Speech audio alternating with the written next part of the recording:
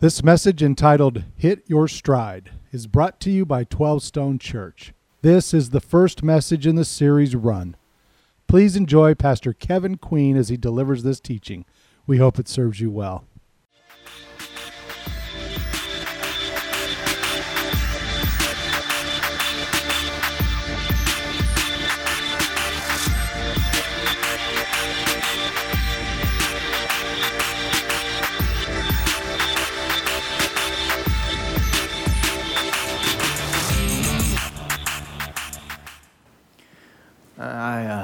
I thought I was going to die. Like I had heard them talk about hitting the wall during the marathon, but I had never hit the wall before. In all of my 39 years, I've heard conversation about it, but never felt the experience, never experienced it for myself. I thought I was going to die. Like all of my body started shutting down. My spleen hurt.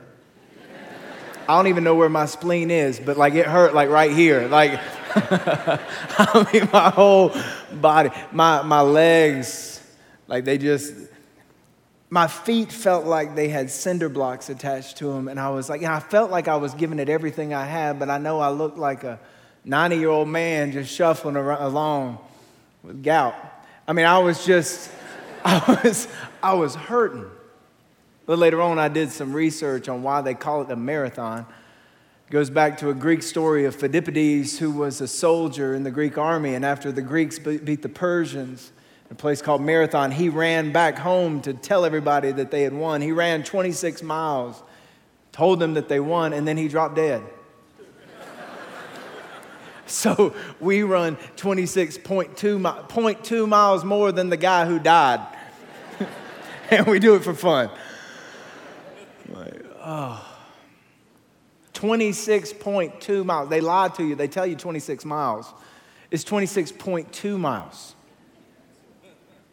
26 miles, that's like getting in your car. Oh, let's do this. 26 miles is like lacing up your Nikes and running down 85 into Atlanta. You could go faster than your morning commute, but that's still like it's running into Atlanta. It took me 4.5 hours to run that distance. Some of you are like, that's good. Some of you are like, that's all? I mean, there's just that's not that impressive. I mean, the world record is like half of that time, but 4.5 hours, that's how long it takes to get in your car and drive to Savannah. That's a lot of time to be wondering, why am I doing this? Like, that was the dominant question going on in my mind. And so I thought back on why I was doing that. I had an invitation to go with my wife and some friends, and we went up to New York City to watch a friend of ours, Athena, run the New York City Marathon before her 40th birthday. And so it's really cool to go up there and celebrate that with them. And the moment came, we're standing in Central Park, and we're watching all the runners run through Central Park, and I pulled out my phone, and I filmed the moment when Athena ran by us. I thought it was pretty cool. I wanted to share it with you.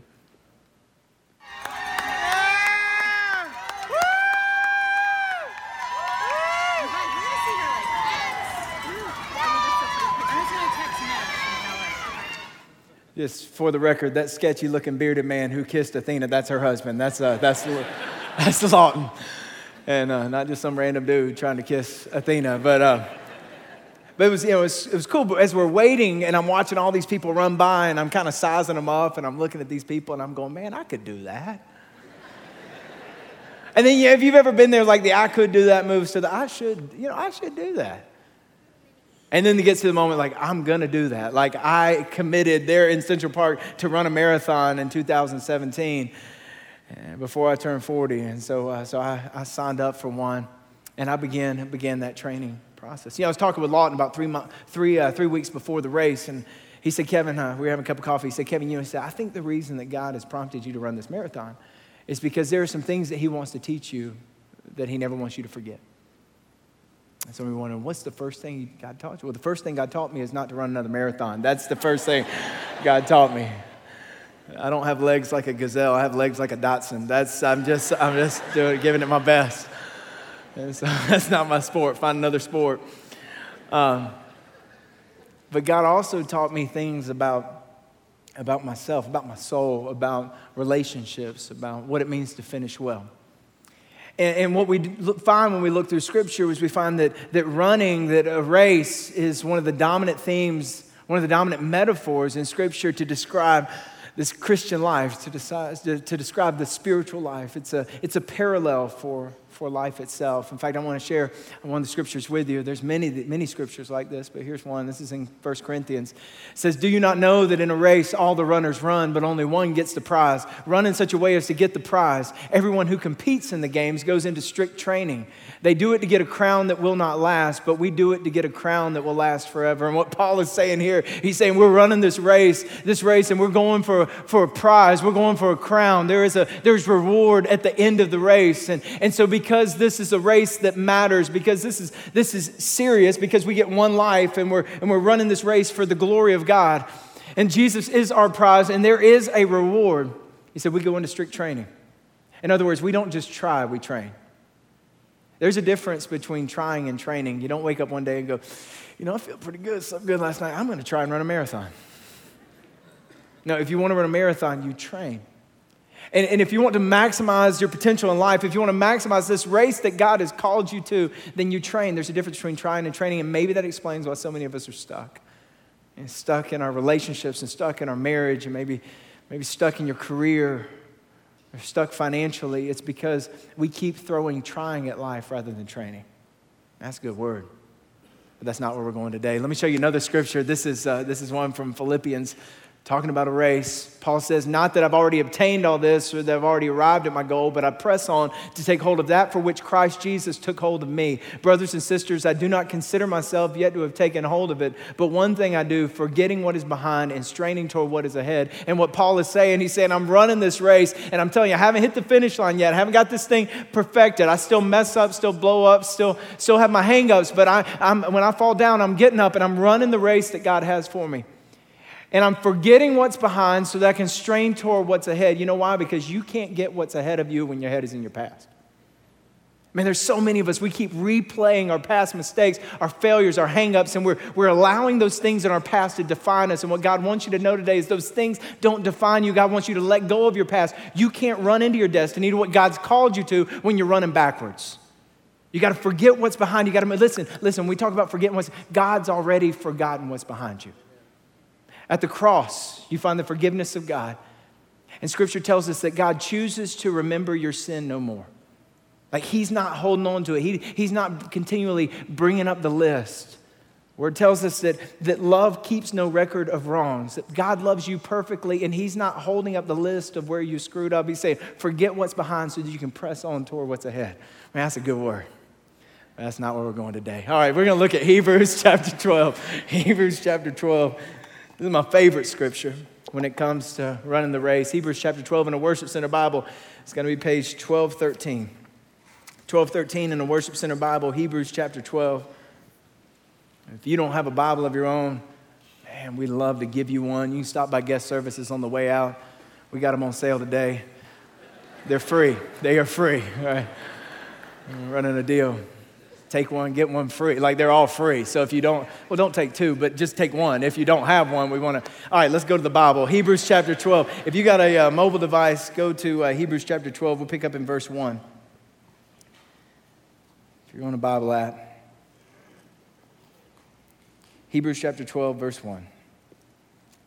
Therefore, since we are surrounded by such a great cloud of witnesses, let us throw off everything that hinders and the sin that so easily entangles, and let us run with perseverance the race marked out for us, fixing our eyes on Jesus, the pioneer and perfecter of faith. For the joy set before him, he endured the cross, scorning its shame, and sat down at the right hand of the throne of God. Consider him who endured such opposition from sinners, so that you will not grow weary and lose heart. My prayer has been that God will use these 3 verses to help you find your stride. You know what it means to find your stride? It means when you're formed, when you are most effective and you are most efficient and you are maximizing your capacity, your potential, that you are all out. That's the place where you feel God's glory. That's the place where you go, I'm running the race that I'm supposed to run in the way that I'm supposed to run it. That's when you're maximizing your potential. And I want to help encourage you to find your stride. I believe there are people in this room, and some of you are in transition right now. Some, you're in trouble right now. For some, you're about to start something new. For some of you, you're just trying to get your next breath. You're feeling out of breath. And my prayer is that God will use these 2 weeks to help you find your stride. That you would run your race, that through these verses, through God's word, he would inspire you and he would motivate you and he would equip you to find your stride. But we're going to dig in. Verse 1. What's the first word of verse 1? Therefore. Now, whenever you see a therefore in Scripture, you should ask the question, what is it there for? What's the therefore? Because the reason that the author is saying therefore is just because he's made a point and now he's hinging his next thought on that last point. So he's taking what he's about to say and he's tying it to what he's just said. So in Hebrews chapter 11, you read therefore, so you go back and look at Hebrews chapter 11, and Hebrews chapter 11 is all about this hall of faith. It's all about these great men and women of the faith who finished the race, who ran this race well, who carried their faith in a way they trusted God in the midst of adversity and challenges and obstacles. They live life fully. And so he's tying this next thought to Hebrews 11. Now he's saying, therefore, since we're surrounded by such a great cloud of witnesses, who are the great cloud of witnesses? The heroes of the faith. What he's saying is all of those who have gone before us are a great cloud of witnesses cheering us on. They are for us. He's like Abraham and Moses and Noah and David and Samuel and your grandmother and your Sunday school teacher and your coach. All of those who have gone before us, who have tasted of heavenly glories, who have experienced the reward at the end of the race, what he's saying to us is they are cheering for you. Heaven is pulling for you. If you're taking notes and you want to write something down, if you want to find your stride, the first thing you need to know is that we have a cheering section. We have a cheering section. Heaven is pulling for us. And if you've ever played sports, you know how powerful it is to have somebody yell out your name and cheer you on. You ever had that moment where somebody in the stands says your name and you just feel this surge of energy and excitement kind of go through you? I experienced it in the marathon that I ran. My wife, she strategically positioned herself at a couple places in the race and began cheering for me. She pulled out her iPhone and she recorded. And here's what I want you to know, is that when I heard her say my name, I felt like Usain Bolt. I was like Rocky. I mean, it was just adrenaline, testosterone just surging through my body. She recorded it. I want you to listen in and check this out. Good job, Kev. How you feeling? How you feel? Good. Okay, keep it up. I'll see you soon. Man, that's mile 3.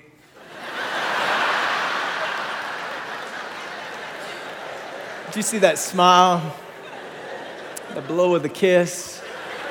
Choreographed in my mind. It's beautiful. I had my stride going. She said my name, like, that's my girl. And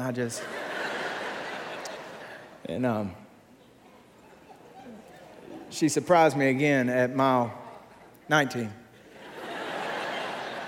See if you can notice the difference. Come on, Kev.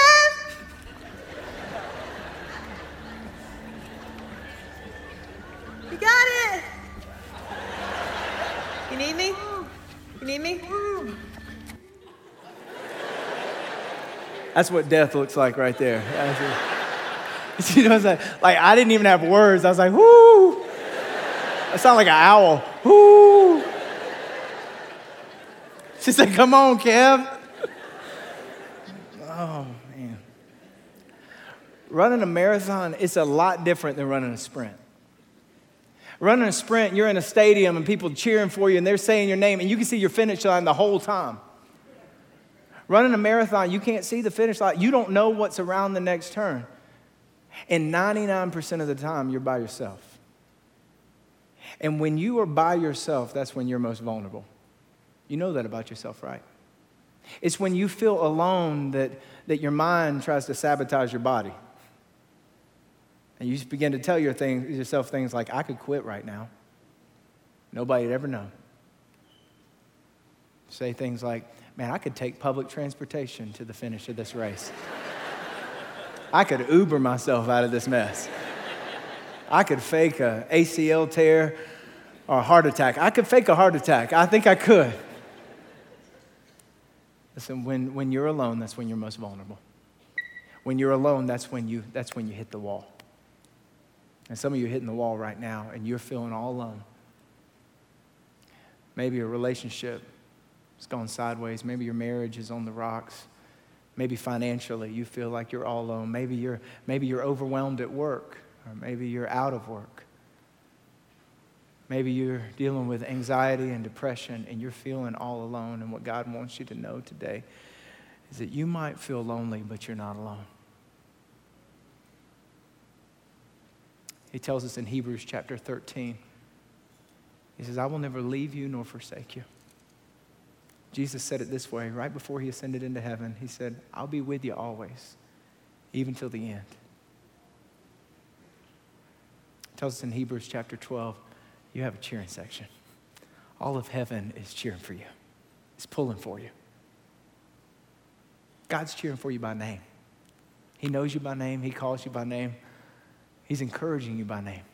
It's powerful when you know that. It reminds me of a story in the life of Dr. Martin Luther King Jr.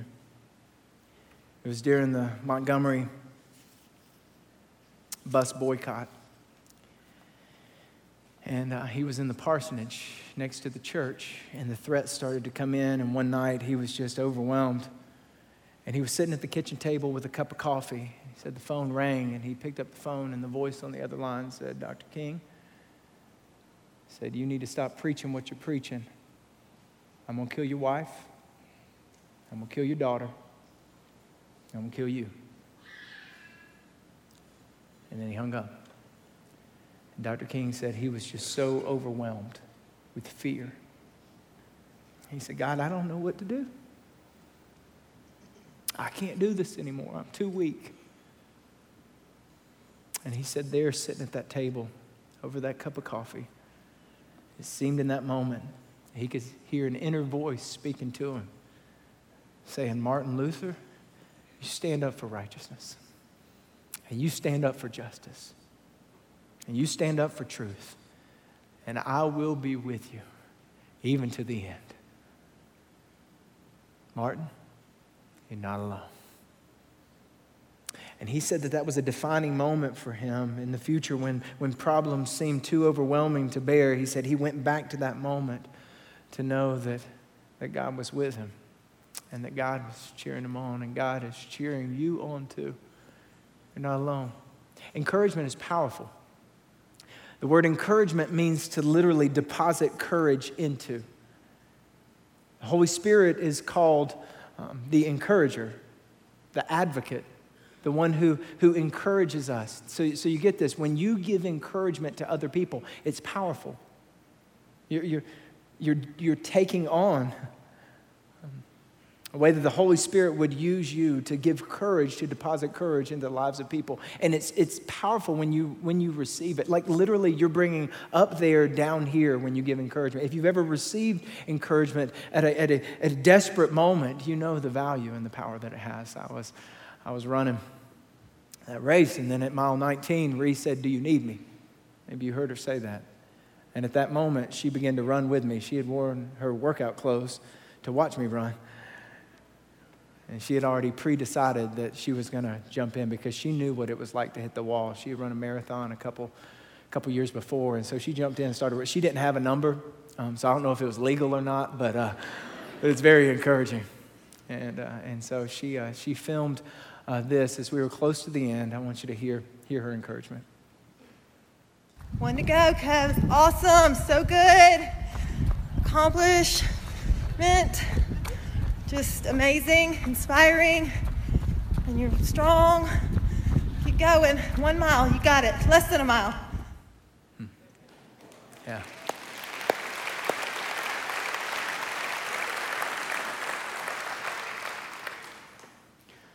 Wives, don't underestimate the value of your encouragement for your husbands. Husbands, don't underestimate the value of encouragement for your wives. And she was cheering. I could listen to that over and over and over again. So powerful. Psychologists tell us that when we receive encouragement, that chemicals are released in our brain that like fuels us for achievement. And long before neurologists were figuring this out, in Hebrews chapter 3, let me show you this verse. It says, "But encourage one another daily, as long as it's called today, so that none of you may be hardened by sin's deceitfulness." So he's saying, give encouragement to other people as long as it's called today. Why does he say that? Because we need it every single day. I've been a pastor for quite some time, and I've never had somebody, after I've encouraged them, say, "Hey, Kevin, could you just lay off the encouragement? Because I've had enough." We can never get enough of encouragement. And we withhold oftentimes, maybe because of our own insecurity, or maybe because of the fear of how it would be received. But he's saying, let's give encouragement. And let me tell you something about encouragement. When you give encouragement, it doesn't just bless the person who receives it, it blesses the giver. It's powerful. When I'm running this race, there were a couple out and backs, like moments where you had to turn around. And then, so this was kind of awkward because now I'm having to look eye to eye with everybody who's beat me in the race. And I'm just competitive enough that it's messing with me that there are all these elderly women running at me and they're looking at me in the eyes. I'm like, don't look at me in the eyes, you know?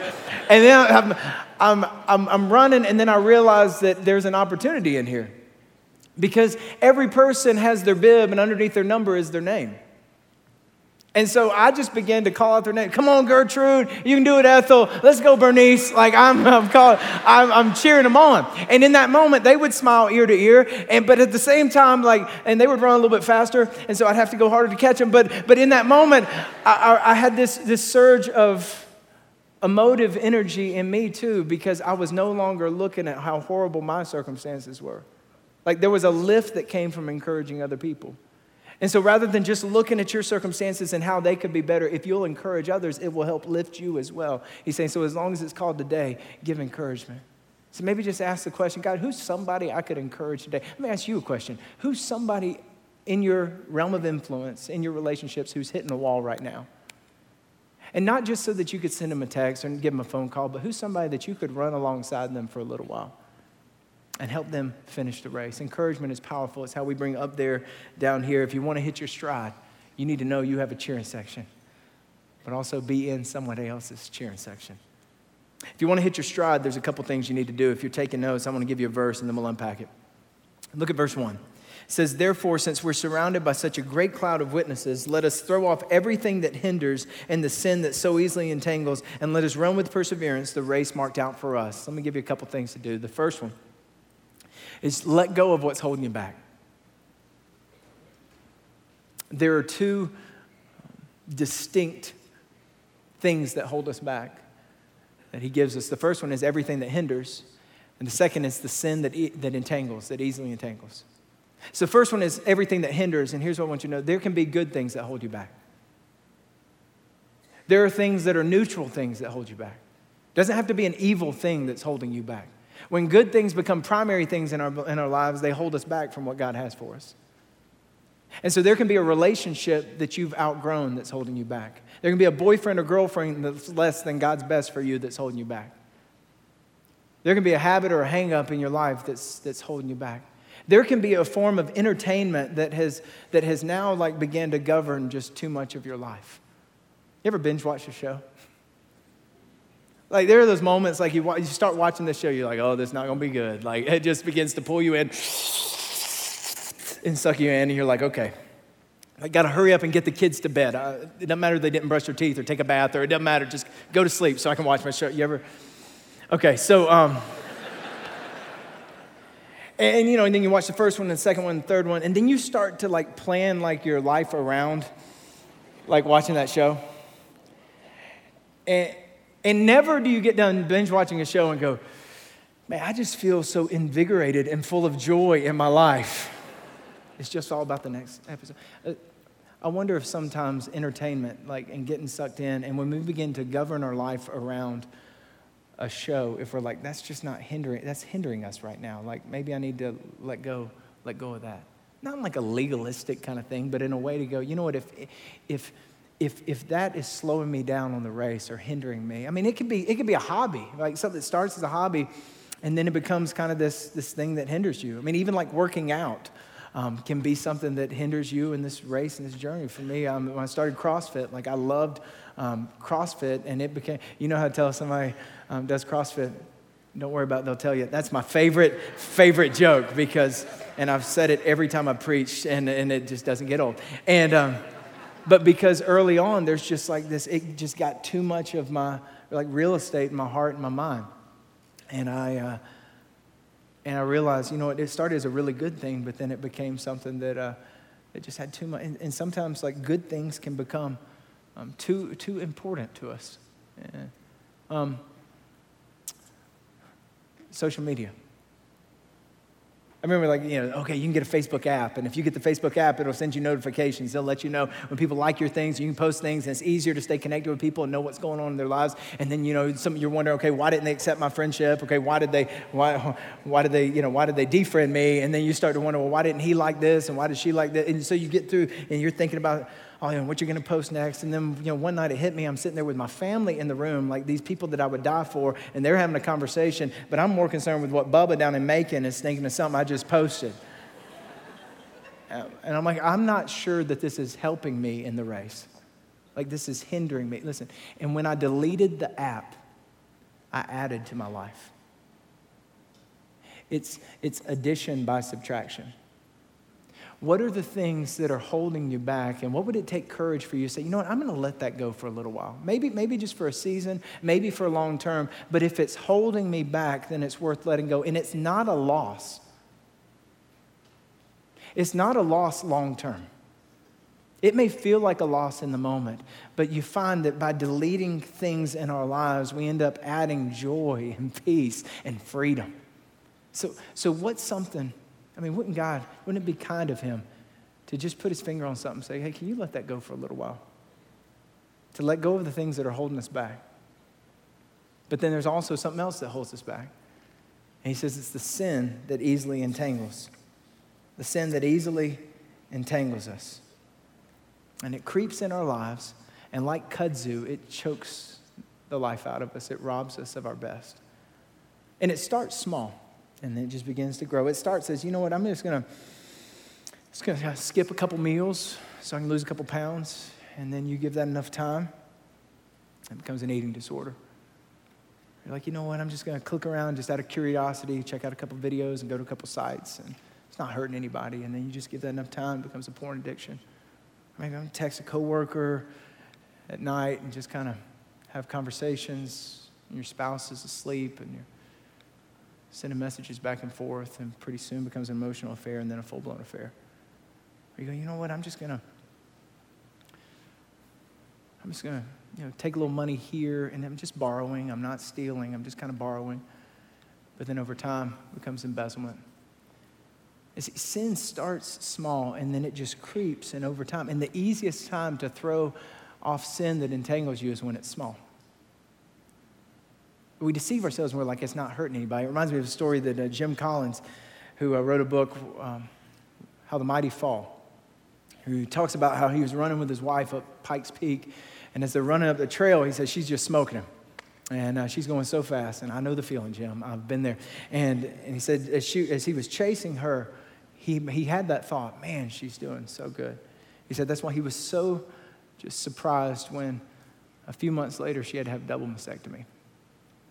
He said what he learned from her bout with cancer is that when the illness, when the disease, when it's the hardest to detect, it's the easiest to treat. But when it's the easiest to detect, when it's the easiest to see, it's the hardest to treat. And sin is the same way. That when it's the hardest to detect, it's the easiest to treat. And so what he's saying is throw off the sin that so easily entangles. So if there are things in your life, convictions and places where you're compromising now, where it's small, don't wait till it's full blown. Throw it off. But if you are entangled in something, what I want you to know today is that God is not standing off and watching you and going, well, just work it out yourself. He would love to help you untangle. He would love to help you find freedom. Jesus loves sinners. I'm one. The Bible says, for all have sinned and fall short of the glory of God. We all sin, and Jesus loves sinners. And he loves to forgive. There's not one person who's ever come to him for forgiveness, and Jesus said, well, I'm watching. We'll see how you do. No, right there in the moment, he forgives us. The Bible says if we confess our sins, he is faithful and just to forgive us of our sins and cleanse us from all unrighteousness. He wants to help us get untangled. But it takes humility to go, you know what, I've sinned, Jesus. I've made a mess of things. It reminds me of when my son Durham, when he was little, and he had a bout with Scotch tape. And the Scotch tape won. And it was one of those moments where I have to pull out my phone and record this. You'll forgive me, you'll forgive me, son, but I'm going to record this and so that I can share it with you. Check this out. Okay, what'd you do?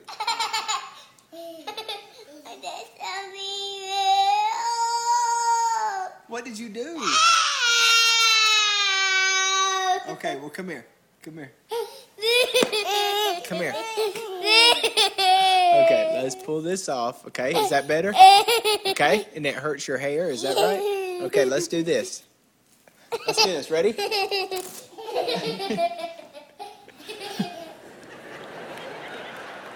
That's great. Did you hear what he said? He said, I did something. You ever been there, right? You've ever been a teenager? You've been there. You're like, I did something. Man, we can make a mess of things and we can get so tangled up. And what you need to know is that God is full of grace. And he doesn't love you any less. And if you'll come to him and you'll confess, he'll forgive you. He's not going to put you in the penalty box. He disciplines those he loves. But he invites you back into the relationship and he says, let me help you get untangled. If you'll confess your sins, he is faithful to forgive you of your sin every single time. But sometimes in order for us to get freed up, and we have to get help. Maybe you're in an addiction right now and you're hitting a wall. You get some help. It takes courage to confess. It takes humility to confess to God. It takes courage to confess to somebody else. But listen, it's never going to be easier to get freed up than it is right now. It's only going to get harder. And it'll cost you more if you wait till later. But God in his kindness, he wants you to run the race that he has for you. And it requires that we throw off that which hinders and the sin that so easily entangles. And then Paul tells us what to do. Look at verse 2. He says, fixing our eyes on Jesus, the pioneer and perfecter of faith. If you're taking notes, write this down. Fix your eyes on Jesus. What do you do? How do you run this race? Fix your eyes on Jesus. What does it mean to fix your eyes on Jesus? It means to look to him. It means to think on him. It means to make him the center of your thoughts. It means to return your gaze to him. It means where you continue to bring him to mind. I mean, because he's the object of your affection. He's the one that is where your attention is aimed. To fix your eyes on Jesus. You're like, how do you fix your eyes on somebody you can't see? Well, we know how to fix our eyes on the stock market. And we know how to fix our eyes on a new pair of jeans that we keep thinking about all the time, or a new pair of shoes, or a new iPhone, or a new car, or a new house. We know how to fix our eyes on other things. Man, if you've ever been a teenager and been in a relationship, you know how to fix your eyes on somebody even when you can't see them. Right? You're texting them and having conversation with them and sending them messages back and forth. And you're like, well, they're not replying to my text. Like, what are you doing? Why do you not like me anymore? You know, you're sending like the heart emojis, the red heart emojis, and they send back a yellow heart. And you're sending like the heart. You're like, what does that mean? Are we like, where are we at to define the relationship? And then you're sending a text and they send back and you don't see anything written. You just see a little cloud and all you see is a cloud and then the cloud goes away. And you're like, why'd the cloud go away? Are you not going to say anything? And then they don't send anything. And you're thinking about the whole rest of the day. That's what it means to fix your eyes. And so how do you fix your eyes on Jesus? It means you continue to bring your thoughts back to him. You're like, Jesus, I'm going to continue to bring you, and you do it through prayer, and you read the scriptures, and you find a verse that speaks to your heart. You write it on a little 3x5 card, and you carry it with you. You make it your lock screen on your phone. You're in the car driving down the road on 85. You turn your car into a chapel and you're singing a song. You're on the treadmill and you're running and you're thinking, why am I running? And then you listen to a message, a podcast, and you use that time to turn your thoughts to him. You pull together as a family and pray. You pray with your spouse. You pray with your kids. You're having conversations about Jesus with a coworker. You're serving your neighbor. Making a decision, hey, as a family, every 7 days, no matter what's going on, we're going to worship together. Because that's what's most important, because that helps us fix our eyes on him. Listen, when you fix your eyes on Jesus, that's how you find your race. That's how you find the race that's marked for you. So whatever you're needing in life right now, fix your eyes on Jesus. You need peace, fix your eyes on Jesus. You need healing, fix your eyes on Jesus. You need wisdom, fix your eyes on Jesus. You need grace, fix your eyes on Jesus. You don't know what to do, fix your eyes on Jesus. When we fix our eyes on Jesus, that's how we get what we need. And that's how we run the race that's marked for us. You have a race that's marked for you. You don't find your race by fixing it. You don't run your race by fixing your eyes on the sin. And we do this so often. We find the thing that we want to fix in our lives, and we're like, don't lust, don't lust, don't lust. And what do? We lust. Or we say, don't gossip, don't gossip, don't gossip. And what do? We gossip. What you're looking at is what you're working on. And rather than fixing our eyes on sin, we fix our eyes on Jesus, because the gospel is not a gospel of sin management. It's a gospel that we get to have a relationship with the living God. And so we fix our eyes on him. And man, we struggle with this. If we don't fix our eyes on sin, a lot of times we fix our eyes on other people. And we compare and we compete with other people. And we look at other people, and when we compare with them, it just feeds insecurity and self-doubt. And we think, well, I'm not as smart as them, or as wealthy as them, or as successful as them, or as good as them, or I'm not as gifted as them, or I'm not as skinny as them. And we compare ourselves with other people. And what happens is when we fix our eyes on other people, we end up trying to run their race. I can't think of anything more tragic in this life to get to the end of your life and to find out that you came in second in somebody else's race. That you ran somebody else's race because you didn't have your eyes fixed on Jesus. When you fix your eyes on Jesus, that's how you find your calling. That's how you find what you were created to do. That's how you find the life that he has for you. Fix your eyes on him. Don't fix your eyes on your sin. Don't fix your eyes on other people. Fix your eyes on him. Continue to turn your attention, your gaze back to him. Throw off the sin that easily entangles. And throw off that which hinders you. And know that you have a cheering section, and a cheering section is powerful. I'll prove it to you. I got to the end of that race, that 0.2 miles I was telling you about. I got to the end of that race. And I had the biggest surprise in my life. I came around this turn. We were downtown Charlottesville. I came around this turn, and I looked up, and I saw Lawton and Athena, 480 miles from their home up in Charlottesville, Virginia, cheering me on at the end of the race. But Lawton captured it with his cell phone, with his iPhone. I want you to see it. Check this out.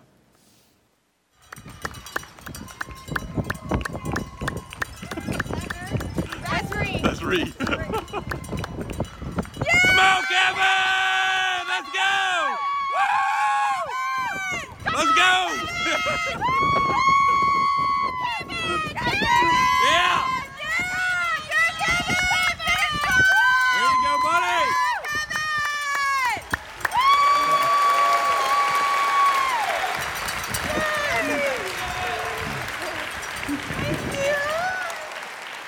You were so kind. A couple things I want to point out. First is how far Ree was ahead of me. Second thing is, did you see, you could even see, I was cheesing. I was smiling ear to ear. Right. And the third thing is I sprinted. I know it didn't look like, but that was a sprint. That was everything I had. Everything I had in the tank. It's the power of encouragement. They were cheering for me. Can you imagine what we would be capable of in this life if you would cheer for you and you would cheer for the person next to you, and we would cheer for one another and know that we are surrounded by a great cloud of witnesses, that we're not alone, that he is with us, and heaven cheers for us by name, and so do the people sitting around us. And we would be able to sprint to the finish, because one day we will hit the finish line. And we will discover in that moment to the fullness that it is about him and it's about his glory. And at the finish line, it's Jesus. And we'll receive a crown, and we'll take that crown and we'll put it at his feet. I don't even know where my medal is now. I don't know. I have no idea. Medals don't last. The crown that will last we'll receive, and we'll put it at his feet, and it'll be about his glory. What do you need to do to hit your stride? Maybe today God's calling you to let go of something good so that you can take hold of what's great. Maybe he's calling you to throw off some sin that's entangling you and confess. Find the courage to get help. Maybe God's just saying, I want you to get back to fixing your eyes on me so you can run the race that I have for you. Let me pray with you. Would you bow your heads? Your hearts before God. Heavenly Father, thank you.